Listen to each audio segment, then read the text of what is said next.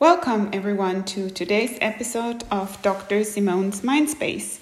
I'm your host, clinical psychologist and medical researcher at Karolinska Institute in Stockholm, Sweden, Columbia University in New York, and the Arctic University of Tromsø. Today I would like to talk to you about my big passion and my research in global mental health.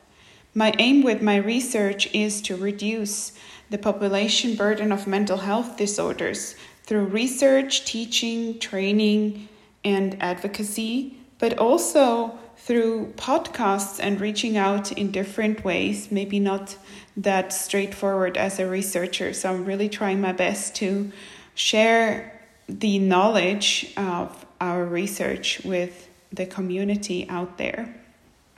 I am passionate about using science to overcome and provide evidence for preventative measures and highlight the effectiveness of early intervention to reduce the risk of long-term mental health disorders globally. Today, I would like to talk to you about the global burden of disease. What is the global burden of disease? It's a measure, an epidemiological measure to measure how big of a cost is a disease for a population, for a nation, for us globally. The global economy loses about $1 trillion per year in productivity due to depression and anxiety.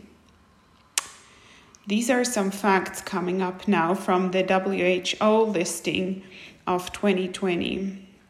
Mental and neurological and substance use disorders make up to 10% of the global burden of disease and up to 30% of the non-fetal disease burden. Around 1 in 5 of the world's children and adolescents have mental health disorders.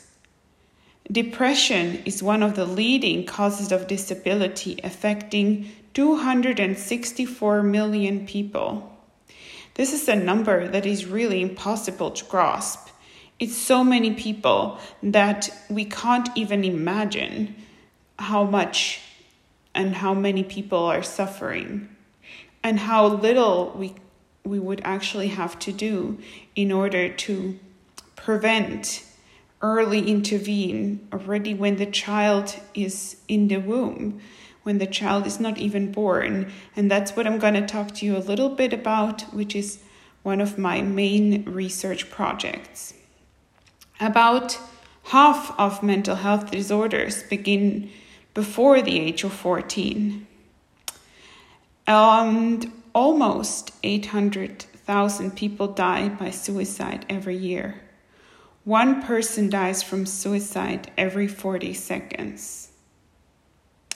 Suicide is the second leading cause of death in individuals aged 15 to 29. Yet, it's such a taboo topic, so it's very little talked about.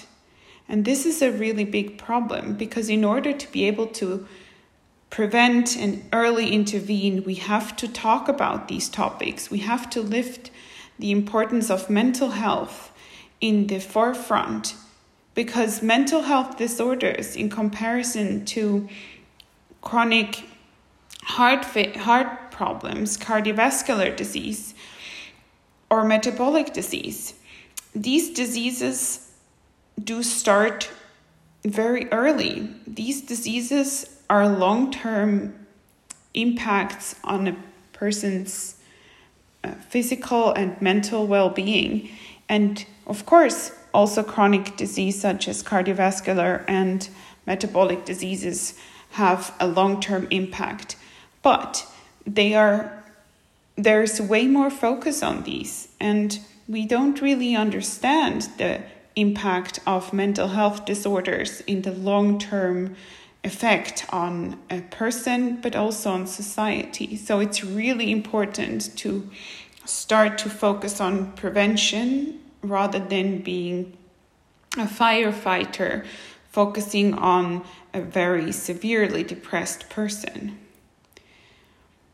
what I'm really focusing on now is 2 large research projects, and these are 2 global studies. One of them is looking at emerging adults and mental health during COVID-19, since this is an age group that is particularly affected by the ongoing pandemic and is also the next generation to serve our countries, and therefore attention to this population is very important. And as you've heard, a lot of mental health disorders begin before the age of 14, meaning this group of people are actually one of the big risk groups. And also, this is the population that has high suicide risks. So we really need to focus on this next upcoming generation of adults to be. Another focus is on perinatal mental health during COVID-19, which is a multinational study.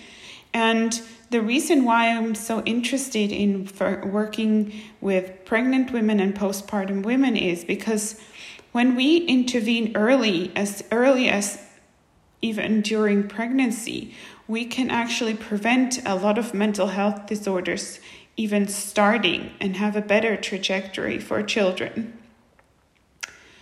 What these 2 studies do is sort of a kickoff and a aim and justification for a randomized control trial I'm about to start, which is a evidence-based, cost-effective treatment that is a web-based psychosocial support intervention to reduce perinatal mental health problems, to focus on a cost-effective way and help women to have a better start when their child is born.